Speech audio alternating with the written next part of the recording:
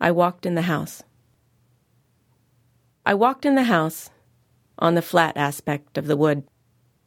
I took rectangular instruction of the wood.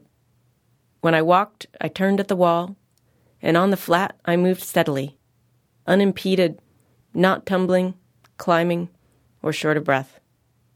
I walked in ease on the flat. Something electric charged into our account and zinged out of it, pre-instructed, and paid for the house. I felt house on my heel, then in step and toe. I had a bad foot, and I paid to get it fixed so I could walk here.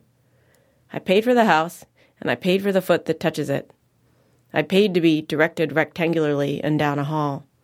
I curved my body to direct my waist through a hole. I am helped and paying for it.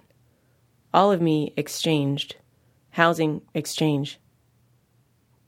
I saw us standing up in the world, and we sank into exchange, vibrating transparency, like a sea nettle afloat in the night sea.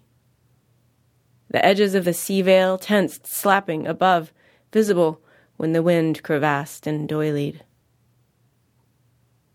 If there is a ceiling to exchange, and above it sky, can't see it, and I don't know why I want it above my house, which is crystalline gel edges, because the whole world's disappeared, viewed as exchange.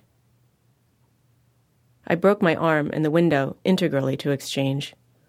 I paid someone to fix me and improve the window, triple glazing it, and warmer, I rebounded, knit in, knit up. All parties to the event's aftermath were paid. Suppose I did not go in pain to hospital, did not visit and revisit for x-rays, left the window smashed, and sat here by it, stuck up among the crystalline and cold.